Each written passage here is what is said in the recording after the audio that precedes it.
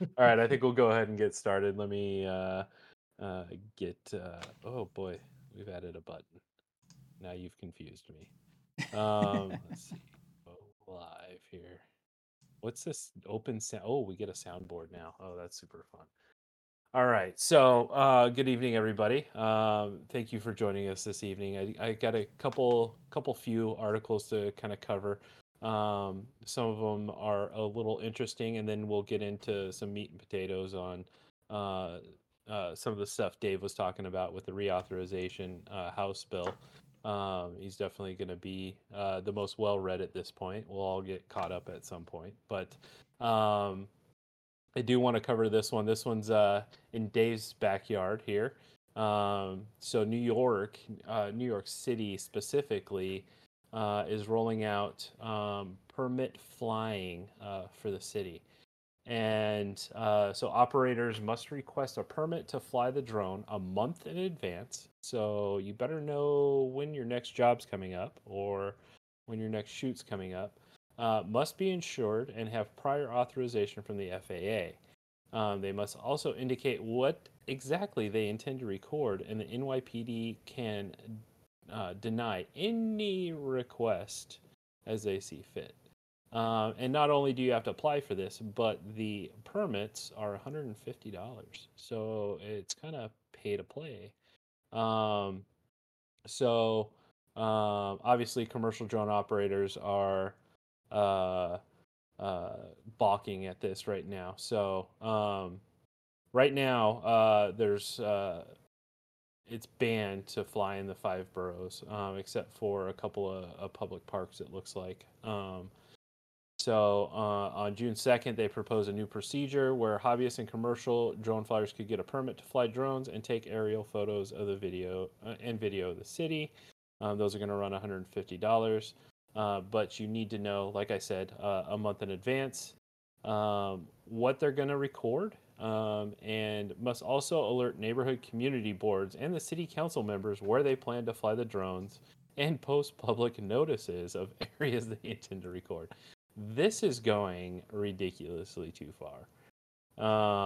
It's, I mean, Oh, two things. it's completely consistent with New York City. Yes, Remember, 100%. this is the city with 35,000 NYPD officers, and Mm-hmm. that's where it starts. So it's if if you don't have money, and if you're not a white guy, it can be a rough place to be. And so if you're a person of color flying a drone, forget it. You're in trouble. So now, isn't the whole Interesting. city a no-fly zone to begin with? So Yes. this Yes. is Opening possibly a This it is up poor a attempt little at giving bit. some access to flying. Right. That's correct, Right. but it's done in perfect New York City form. Yeah. They're gonna make money on it. It's gonna take a long time, and if you miss your dates, they don't care. That's Yeah. your problem. And Yeah, here's the fun part. So, if you get denied after submitting your $150 fee, it's non-refundable. So you don't get that exactly. money back. So they're making New, money either it's New way. York. Forget about it.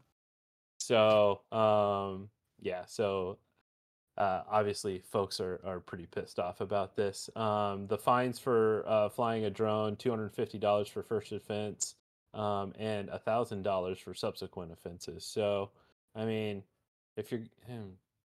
My only advice, if anyone says, "Well, I'm gonna go up there and I'm gonna try it, or I'm gonna down wherever you're located," this is a bad place to do test cases of pushing the establishment, and because NYPD will come up with additional charges, and it'll get very expensive, and you will be incarcerated. Otherwise, like $250 for the first offense. I mean, that's cheaper than having 3 applications denied. Right, Right? or even two. So yeah, it's just a difficult thing. So, Yeah, yeah, as Dave was saying, I mean, New York City is, when it comes to permits for different things, whether it be drones or for firearms or anything else, they definitely take the cake on this kind of stuff. So right. And Bits Bytes has a comment. The city is not a quote no-fly zone, at least as dictated by the FAA. It's the illegal agvation law, navigation, yeah. avigation that they're referring to. Absolutely right. However, you're up against NYPD. So, we could say, well, I have the right to fly here. And, that would be a mistake to take that position. And, as, you know, as someone who lives in New York. No, I don't live in the city. I live upstate from the city. There you go. All right, so yeah, super Oh, fun. I should also mention that there are a number of the organizations, including DSPA, looking into this, seeing if there's anything they can do to help. Drone Service Provider Alliance, DSPA, and that's Vic Moss and Company. So this is they have now dictated new colors. So we know what blue UAS are. Those are and you're seeing this increasingly. So they've been the blue UAS program is a Department of Defense initiative to rapidly vet and scale commercial unmanned aerial system technology. So you've got the couple different things there, and basically this is U.S. made drones as opposed to drones made, and I want to word this somewhat appropriately. It's not just China, but it's drones made in other foreign countries who are decidedly not allies of the United States, essentially. Um, so China has sold, let's see, created in response to the growing threat of Chinese drones. China is a major producer of UAS, notably DJI, and its drones are becoming increasingly sophisticated. In recent years, China has sold UAS to countries such as Iran and Venezuela, which have used them to attack U.S. allies. The Blue UAS program is designed to ensure that the DoD has access to the best commercial UAS technology to counter the threat from Chinese drones.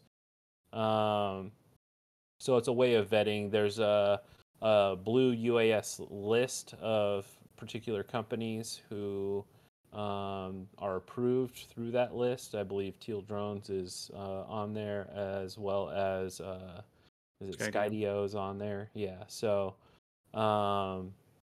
but obviously this does not extend to things like DJI. Those are notably not able to be used in significant portions of federal and, at this point, some state governments. So anything that's funded by the federal government or by some states like Florida is one of them, and a couple other states as well are moving in that direction. So now there's the Green UAS. It's a new initiative from UC that aims to expand the number of commercial UAS that have been verified to meet the highest levels of cybersecurity and National Defense Authorization Act supply chain requirements. It's designed to be more streamlined and less expensive to the Blue UAS certification program. It's based on the same cybersecurity and supply chain requirements. However, the Green UAS program uses a more streamlined assessment process that is designed to be more affordable and accessible to non-DoD customers. So it's designed to be more affordable. It uses the streamlined assessment process that requires less time and resources. It's designed to meet the program requirements that don't have a DoD contract. So maybe like a state would, state governments would fall into this kind of category is the word I'm looking for. And they're just as secure as Blue UAS. But I mean, here's the thing: is you know, I don't know. It's a touchy subject, but I mean, are companies like DJI or what specific data are they gathering? Where are they storing it? These are the questions, and maybe some of the unanswered questions are the things that concern lawmakers. But at the same time, a lot of this stuff is easily defeated by just partnering with companies and going that route. So I don't know. It's a hit and miss Skeptical kind of subject. of Green UAS. I note that AUVSI is also the organization that's charging what is it, over $800 for the quote FAA symposium in August. Mm-hmm. So they are. They also are a strong proponent of remote ID and applauded the FAA for bringing remote ID out. And they have zero interest in recreational Yeah, UAS, 100%. and so their focus is absolutely laser on commercial, as the statement in Green UAS says. It's to further the companies to be able to get out additional drones. What is also curious is that if someone thinks that our drones are secure from a cyber perspective today, then you know, then they've got some education to do. So we'll see what, if anything, if AUVSI improved the cyber position of the command and control data streams from controllers to our aircraft. That would be a good thing, but we'll see what happens. That's too Well, and bad here's Rob's the not here today. I'd be curious to see his opinion on this and how he was involved a little bit and um, with those states that were trying to pass regulations against Chinese manufactured drones, and like would they Mhm. then would search and rescue or police be able to use these green UAS versus the blue UAS, and Mhm. his thoughts on that kind of stuff. Yeah, good point. Well, and Yeah, here's the flip side that my concern is that you've got companies that have zero interest in recreational. However, most, if not all, of those folks started out recreationally, right? And that's the brain numbing exercise. It's like you are purposefully shooting yourself in the foot with your own future community of pilots, because if you're not supporting recreation, if you're not supporting STEM, if you're not supporting these initiatives to allow people to continue flying, whether recreationally or commercially, then what are you doing? Because you're literally, cutting off your foot just to push forward a minor initiative while not supporting the feeder communities, right? So whether that's in crewed aviation, or whether that's in commercial UAS or any of those things. So Seems very selfish and not forward looking at all. 100%, yeah, with you on yeah, that. and that So that definitely will be, that is and will continue to be one of our primary pursuits is STEM and education, and how what we do is a resource pool for the aviation industry. yeah. All right. So this one is interesting. So it says Congress tables yet another bill affecting drones. This one via FAA Beyond Visual Line of Sight rule deadlines. Um, so the U.S. House of Representatives has added to Washington's flurry of legislative initiatives in recent months surrounding future airline drone and next-gen aircraft with a new committee proposal uh, that, among many other things, sets deadlines for creating new rules on beyond visual line of sight operations by UAVs. The House Transportation and Infrastructure Committee introduced the sprawling Securing Growth and Robust Leadership in American Aviation Act on Friday at 773 pages, and pledged to provide $100 billion in funding over the next half decade as part of the FAA's reauthorization. Are certainly eye catchers, but most of that spending would target airport improvements, increasing the efficiency of passenger and cargo flights, and preparing the launch of air taxi and other advanced air mobility services, and facilitating drone beyond visual line of sight. It This also this is proposes, this is the Reauth Act. yeah, it also proposes that most Washingtonian of miracles of making a regulator more effective and efficient through streamlining, and they're saying cuts, and reducing FAA waste, inefficiency, and unnecessary responsibilities. Well, I don't know what responsibilities the FAA still carries, but I mean, they seem to be offloading as much as they possibly can to other people. Um, so, for over a century, the United States has led the world in aviation safety and innovation, but our gold standard status is being threatened by increasing global competition, rapid developments in technology, a shortage of aviation professionals. Gee, I wonder why. And FAA's own inefficiency, said Committee Chairman Sam Graves in a statement on the enormous plan. So, let's see. As Comment on part this of now, it, or wait until later, Josh. no, we can dig into it now. I mean, we're here. So, Okay.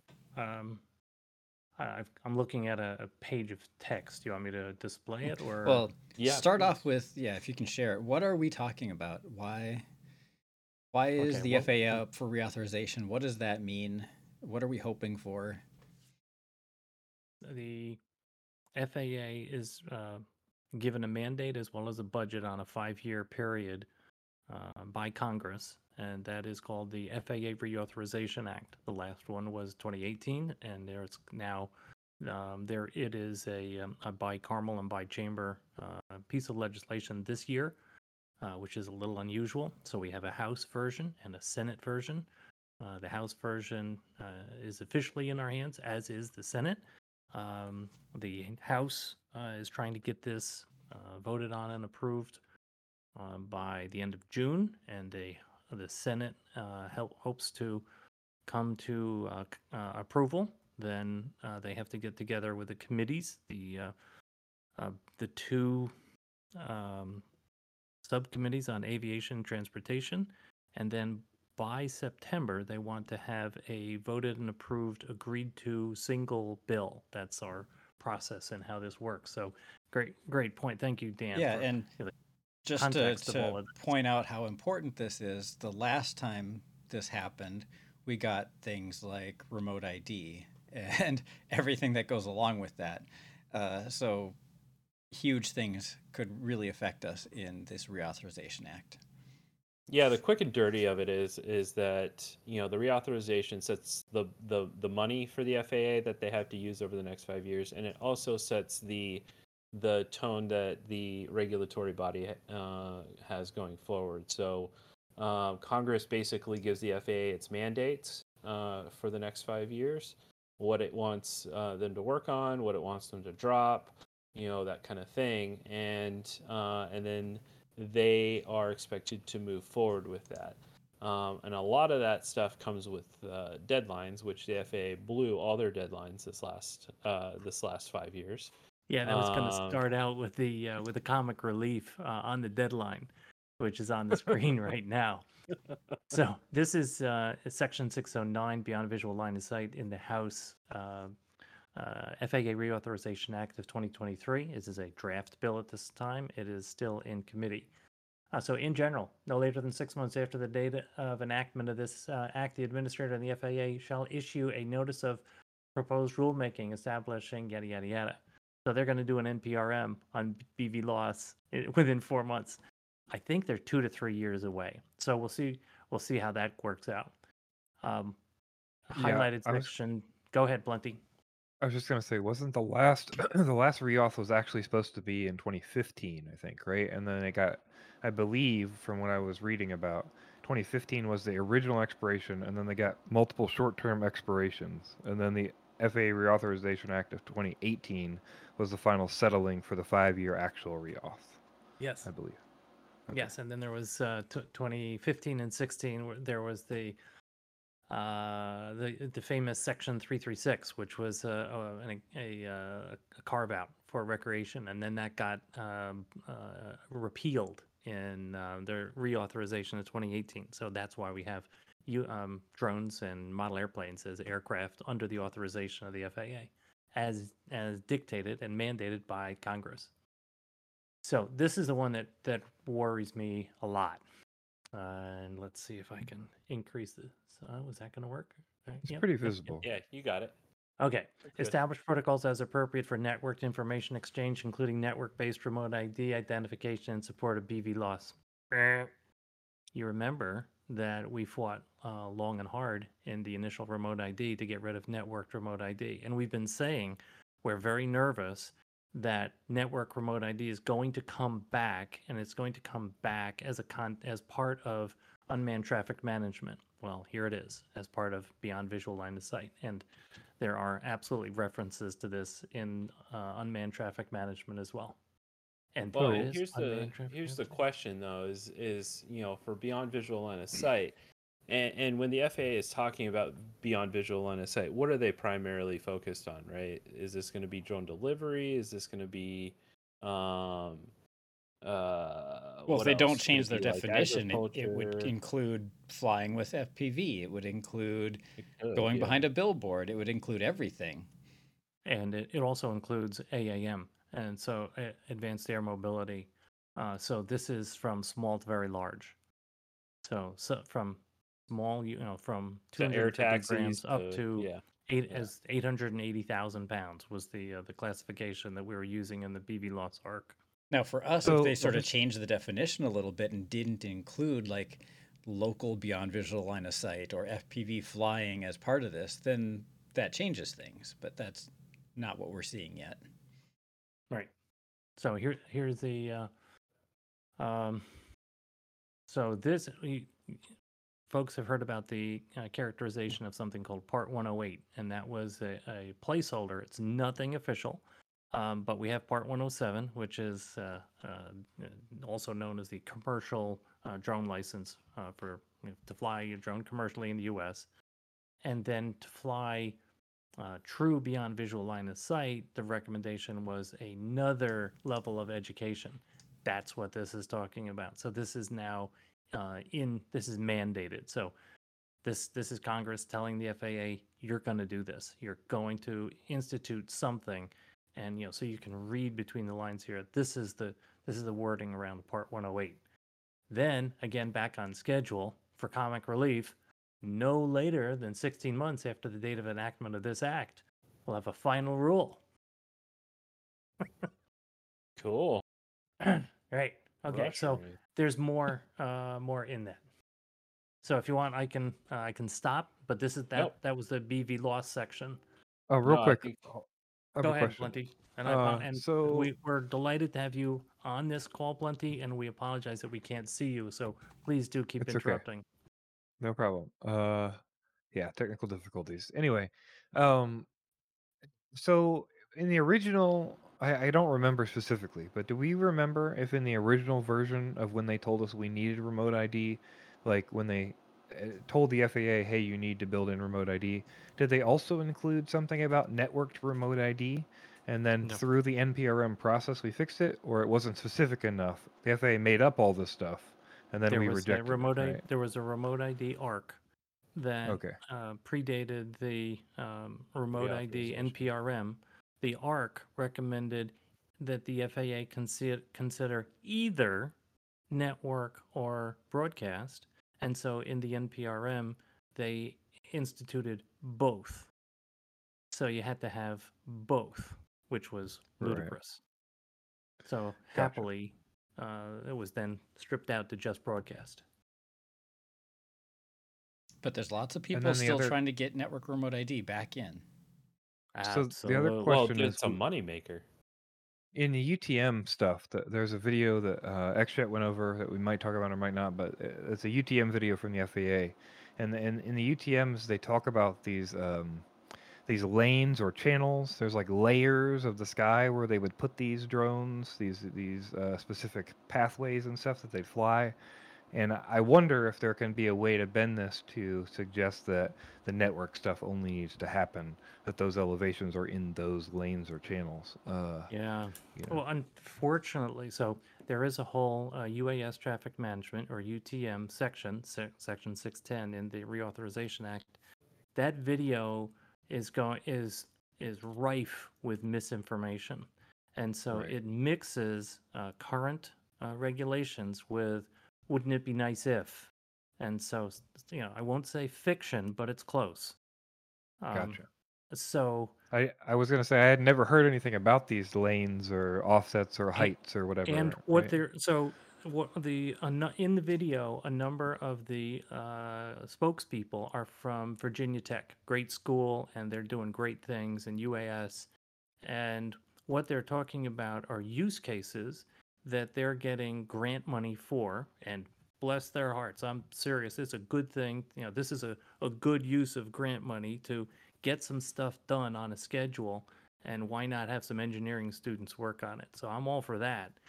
but the way that it came across is it sounded like it was mixing in terms of, well, this is the way it's going to be. And so in one, when they were talking about Griffiths Air Force Base, I didn't know if it's probably no longer even Air Force, but it's still an airport up in Syracuse, New York. That's part of the New York State corridor, which is a test bed. So the part of the reauth is also the 7 locations across the United States where there are test corridors for this type of work. So it is Okay. not a blanket BV loss. So in New York, there's this 50-mile long corridor where you can go up and fly. And if you hear Nuair, Nuair, it's a not-for-profit that manages that organization. That's where Andy Thurling was working for a couple of years. So good group, doing some good things, but this video is like, whoa. If you don't, if you didn't have a secret decoder ring to understand what was going on in that video, and we may pull it apart a bit and do a fact and fiction on it, because I think it's really bad that the FAA published that video and got behind it because it says, oh yeah, we're going to do all of this. Yeah, I don't think so. Right. So so there is one of the things in the in here in the FAA Reauthorization Act is there's a reference to the recently published UTM ConOps, which I'm pretty sure is ConOps 2.0, and the recently published is August 2022. So I guess in government speak that's recent. And we've read it, we've participated. They also reference the UTM working group in the ASTM. So they're pushing, again, no later than 90 days enactment of this act. Administrators list feedback on stakeholders on the recently published UTM concept ConOps, that's ConOps V2 in the vernacular, and we'll have a final concept of operations no later than 1 year.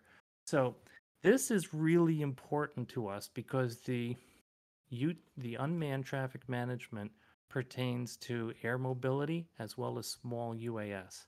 So this is all about bringing back network, remote ID, as well as setting up a federation of companies who are going to manage and charge for traffic management of the airspace for drones. Possibly making it so you can't fly if you don't pay first, you can't take off, all that stuff.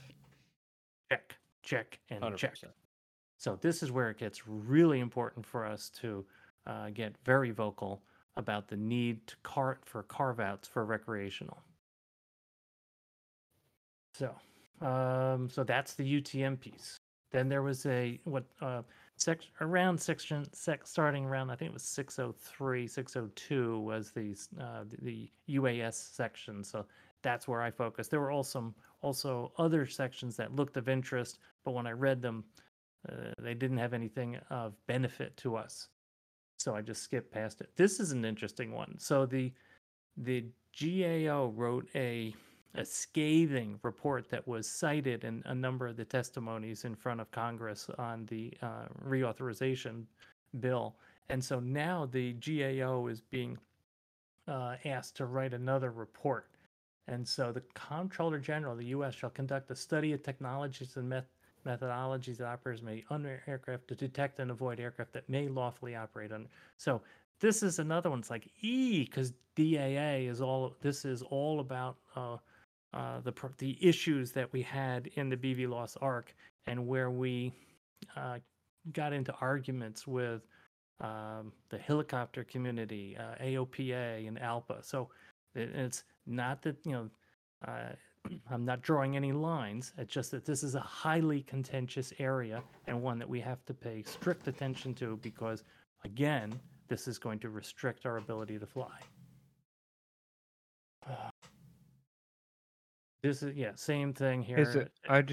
Is there any way to put positivity in this at all? Is it possible that their conversation of detect and avoid gives us benefit for something like shielded operations, right? Like, if they force detect and avoid to be a thing, I haven't. Yeah, I try to be a glass half full guy. I'm struggling with this one. So who I mean, the has to hard part detect is and it's who like has to avoid? If your drone has that to was do the unmanned both, aircraft systems. Yeah. well.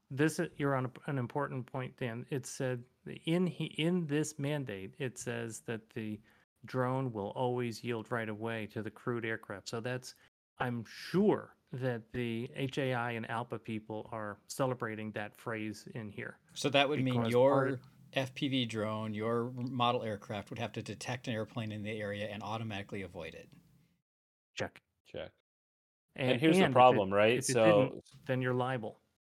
and here's the problem, right? The amount of technology to broadcast a signal like remote identification, minimal.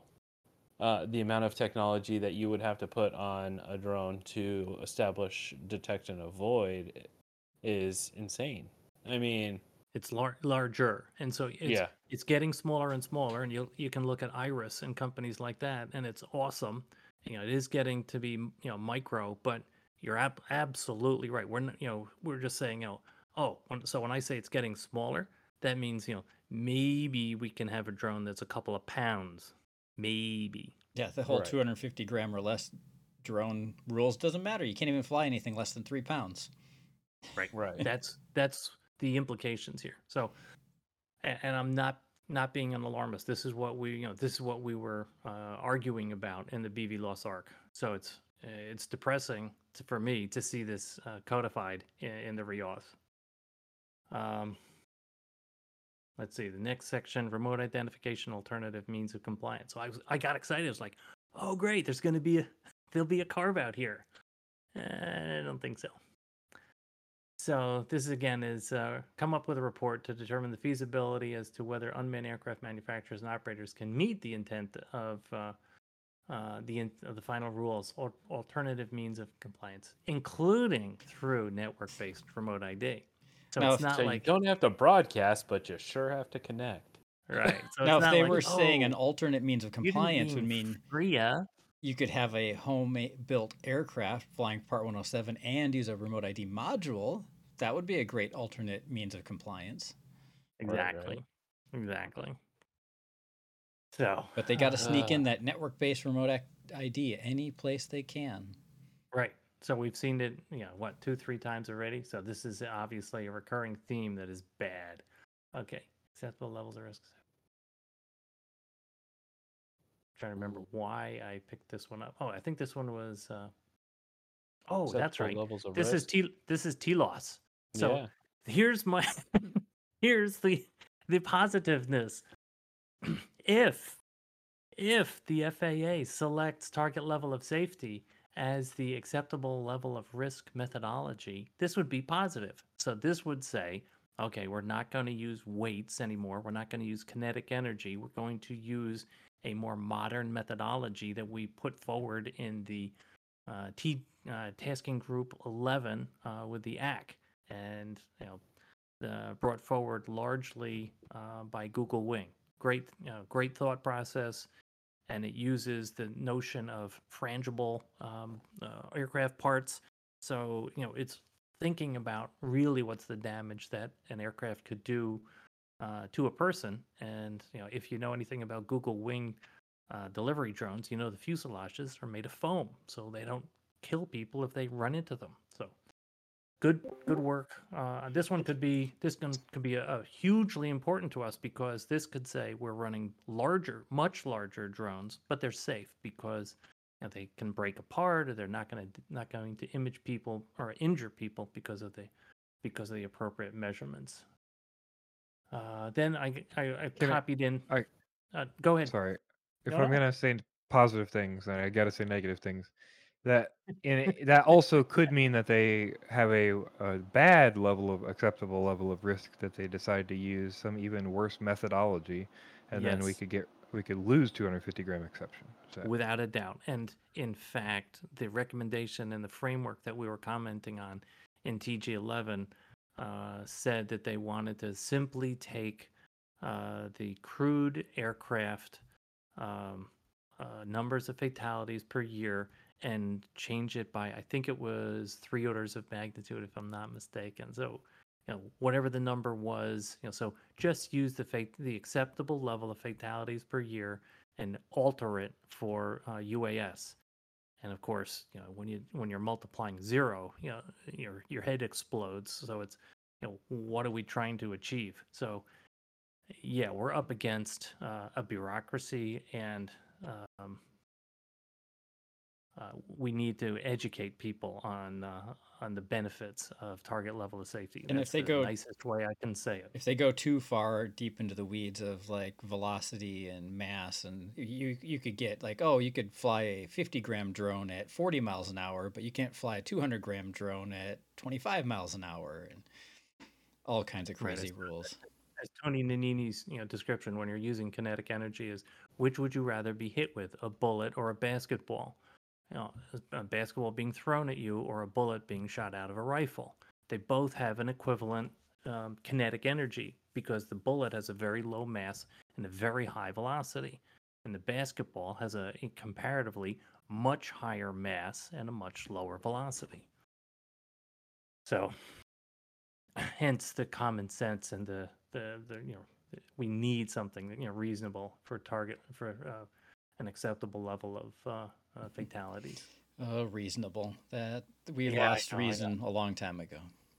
Yeah, so I'm with you on that. in here there is a fair amount of money for training, and so along the lines of STEM and things like that, I highlighted this because we work closely with Flight Test. They have a STEM program. This caught my eye. So and most of this is for college level. I don't think I found anything that had not a dollar, to primary or secondary education. All of this was collegiate, which is not smart, but that's what it is. Okay. More. Oh, and then as I mentioned earlier, I think we were just starting up, termination of Advanced Aviation Advisory Committee. So you've heard me for the last couple of years talk about the DAC and the AC, Drone Advisory Committee and the Advanced Aviation Advisory Committee. We were a dozen of tasking groups that we're on. The Secretary of Transportation may not renew the charter of the Advanced Aviation. So, okay. So that's giving the FAA the authority to terminate the act. Is that actually saying you can decide not to, or is it saying you may not renew it? You can't do it. No, you will not. It's not an ask, it's a tell. Mandate. Yeah. Right. You will not renew this. Interesting. Yes. Yeah, that does look like an amphibole to me. Okay, so let's say that it's dead, muerte. Yeah. And this is no surprise. We were hinting at this because we said, isn't it interesting? At the last ACT meeting, there were no new tasking assignments. Okay, so they replaced it with a brand new and shiny advisory committee with 12 representatives. And the level of recreational representation in the 12 members is 0. Commercial operators, manufacturers. Right. Counter unmanned. So this is cool, right? So it's good. Okay. RSS. These are UTM, or unmanned traffic management companies, right? These are the companies that were the federation of companies that will be running the unmanned traffic management.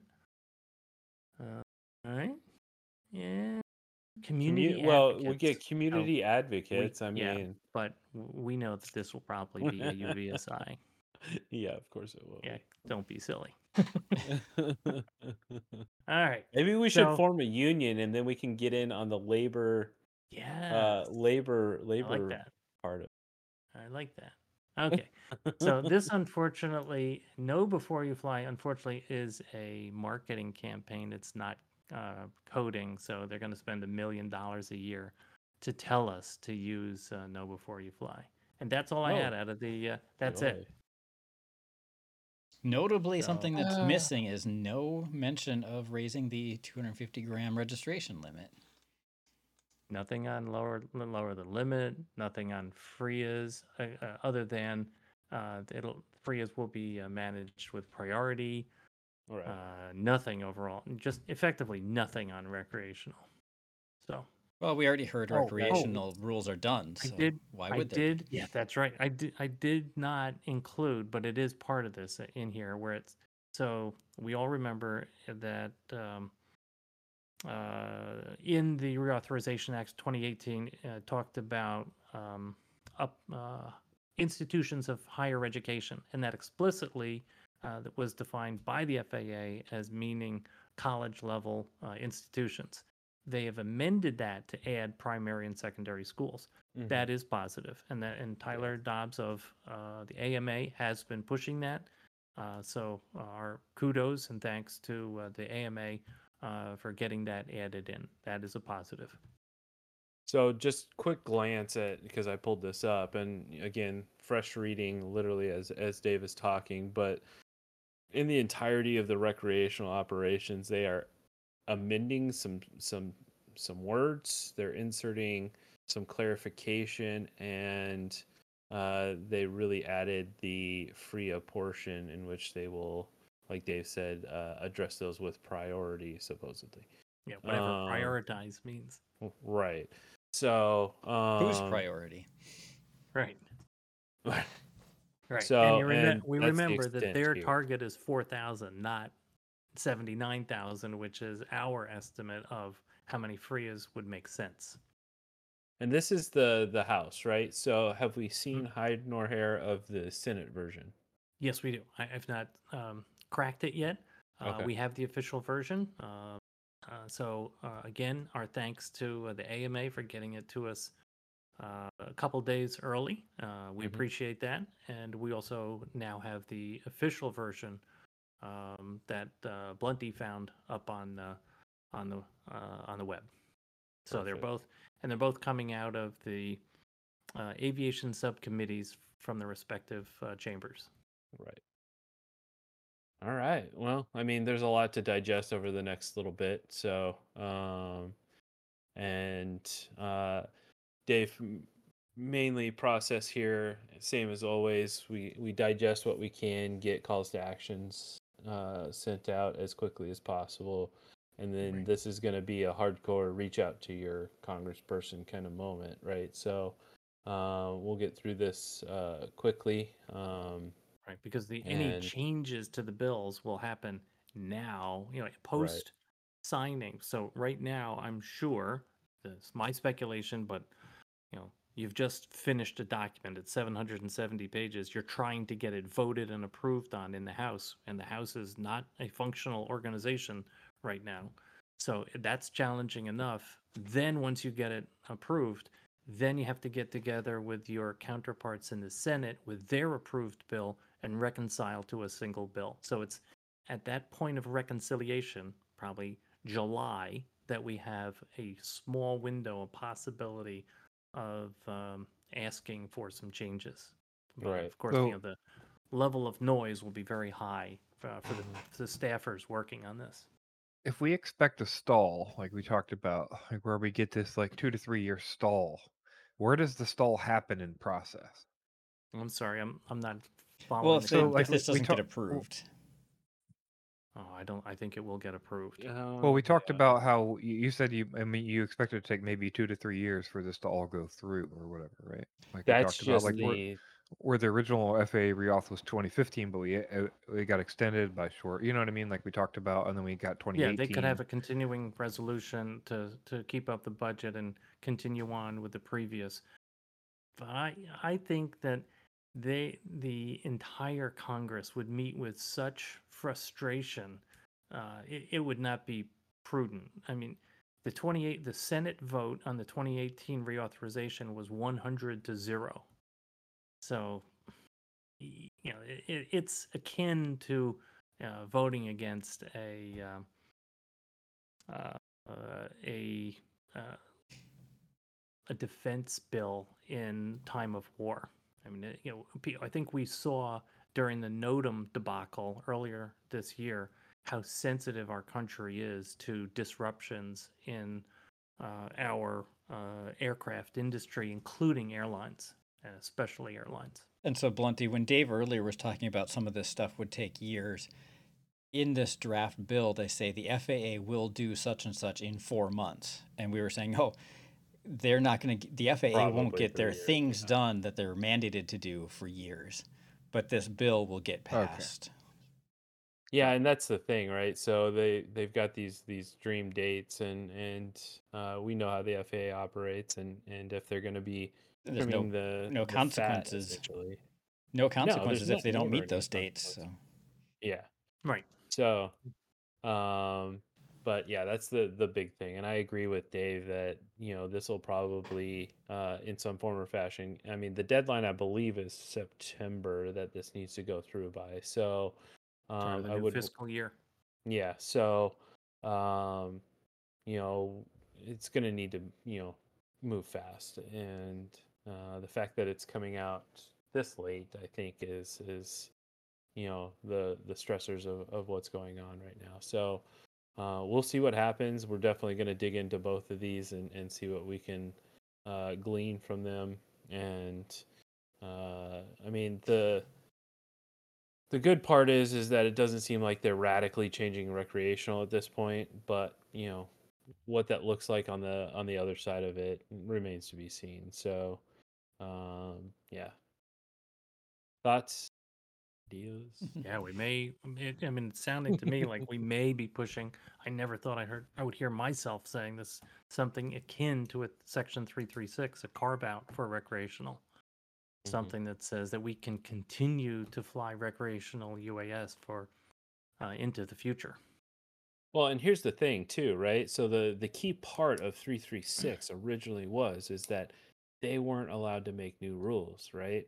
And the reauthorization of 2018 removed that. They struck that, Right. and then started So us down this path, right? So an expansion of 44809 is probably what we're we'll look at, and probably around network remote ID, and so that 44809 forever requires, as long as the mandate exists, requires broadcast remote ID. That would be very beneficial. someone asked earlier, talking about rejection of FRIAs. Since our last meeting, we've had more FRIA rejections, correct? I think Alex at least has had a few. The FTCA has had some more. The FAA, as far as we know, has not and probably cannot yet approve any, but they can find reasons to reject them, such as, oh, this is over a private residence, so tough luck. You can't have a FRIA in your backyard. We're just flat out saying no to those, which we don't agree with. And No, TechCheck said 100%. that Joshua Bardwell got rejected. Yeah, that was ours. We submitted that for Joshua. Alex did. And here's it the was flip rejected side for the too, same right? reason my backyard was. It's just very generic. Said, oh yeah, this looks like a personal residence. That's not allowed as a FRIA. Right, but there's a difference here too, right? So Joshua Bardwell conducts business from the same place where he resides. So, I mean, essentially, uh, is it a commercial property? Is it a residential property? Is it a blended property? And should that He has count more toward? other people flying at his property than I do, but Right, 100%. Right. So, And so that from a process perspective, what's happening to us now is we're getting denials, and it has a very, very brief rationale as behind the denial.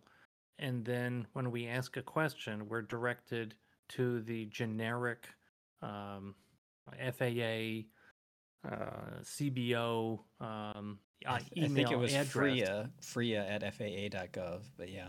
So it's a generic, and there it appears that that's probably gets handed out to a ROTA, and so we're not really sure if the person who handled the first application is the person who we're talking to, but the responsiveness has been near nil. Now Dan did get one response. When somebody higher up the chain referred the message to them, I got a very quick response for 1 day, and then any more responses after that disappeared. Right, none.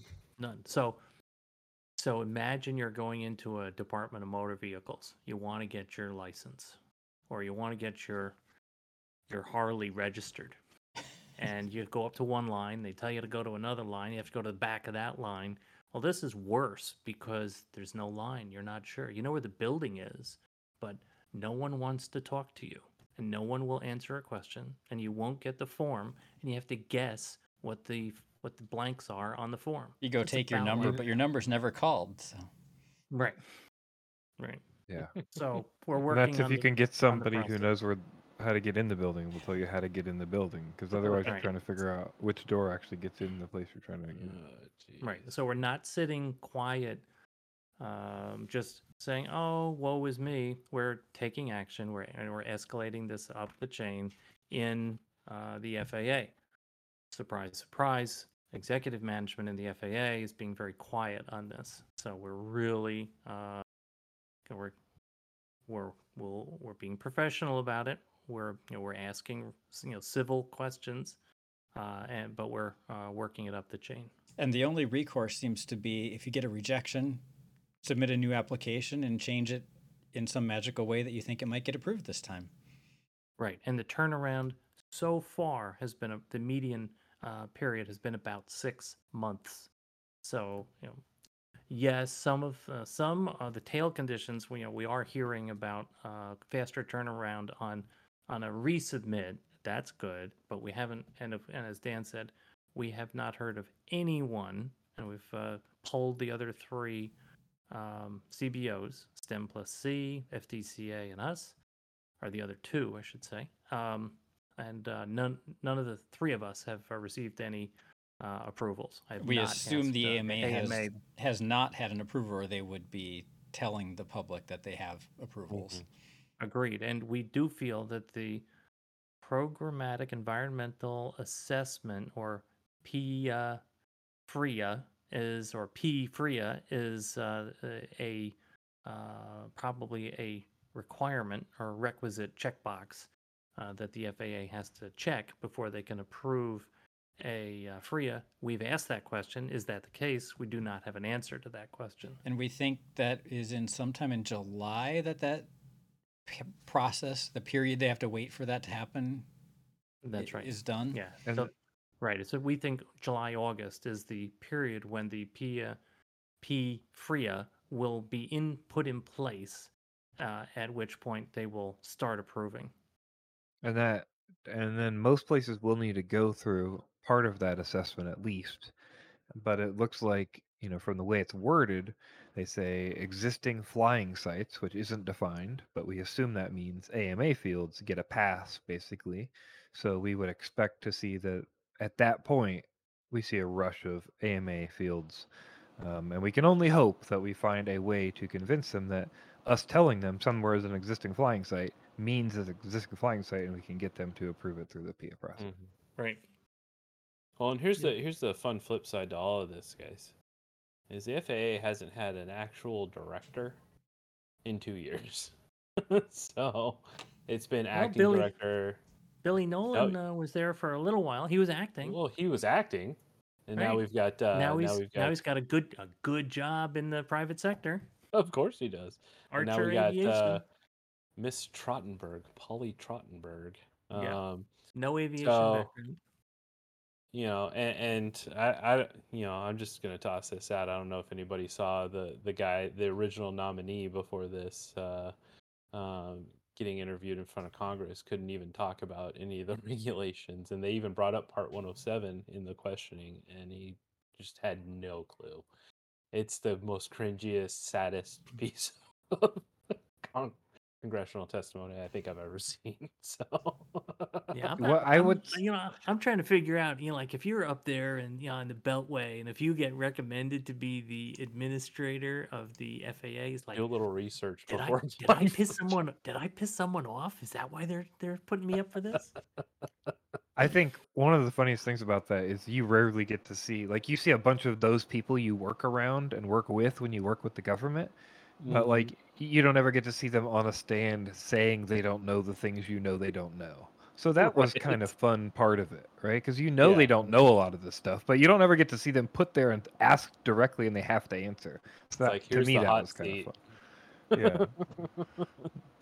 So I mean, we're not exactly sending our best. So Okay, so KBS Ken posted a a Supposed to be URL listed with here. FAA UAS Data Delivery Service. I've not checked that site, but we have checked all of our individual dashboards, which we access via Drone Zone. Yeah, and the FAA is supposed to put any approved FRIA on the facilities map, I believe. I don't know how. I'm I not. mean, that could be delayed, but Sure. Okay, here we go. Let me just share this real quick. I'm gonna pull this up. So going live. So this Well, is the so recreational flyer fixed sites. so to be clear, fixed sites are defined places inside of controlled airspace that you've defined as a flying and location, there's and an they're not the agreement. same as a FRIA. Yeah, there's an agreement Yeah. that they have to fly there. And a fixed Yeah. site is not a FRIA. Yeah, But so they you can could be have a both. fixed site and a FRIA. Yeah, to get a FRIA in a controlled airspace, you need a fixed site, I believe, is how it works. Something like that. Yeah, in the advisory circulars, it could be the Venn diagram could be two circles. Now, per the reauth, it sounds like they're going to be completely coincident. Interesting. Yeah, so it doesn't look to me like FRIAs are shown on this site No, it doesn't look like it either. because it's only the fixed sites, flight restrictions for UAS, and then a facility data map. Which So is I would imagine that's it will show up here when there are Yeah, appropriate we FRIAs. I would were hope there'd be told another category for data. that they would show up on the facilities map, like where it shows the height restrictions and controlled airspace and everything.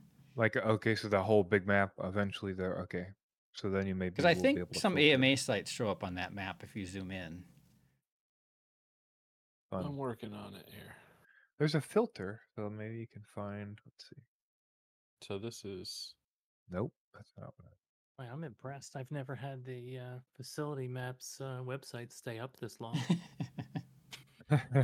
Oh yeah, Yeah, it works well for me. I don't know. It must This be is new. actually just the data. This is not the actual map.